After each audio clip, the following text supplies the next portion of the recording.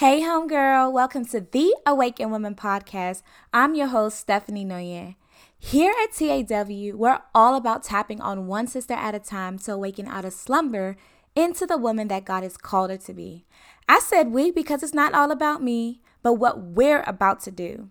This is a space open to women from all walks of life, where we believe that love sees no color. We're creating a community where women can show up and be themselves authentically while learning to love, rediscover, and mend the broken parts of them that are still beautiful. Look, sis, we're living.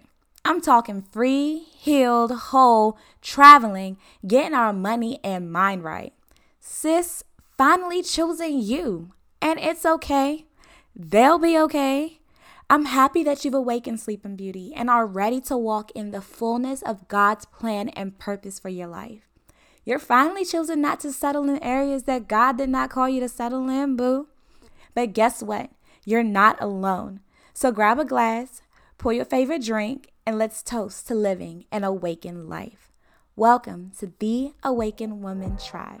Yes, ma'am.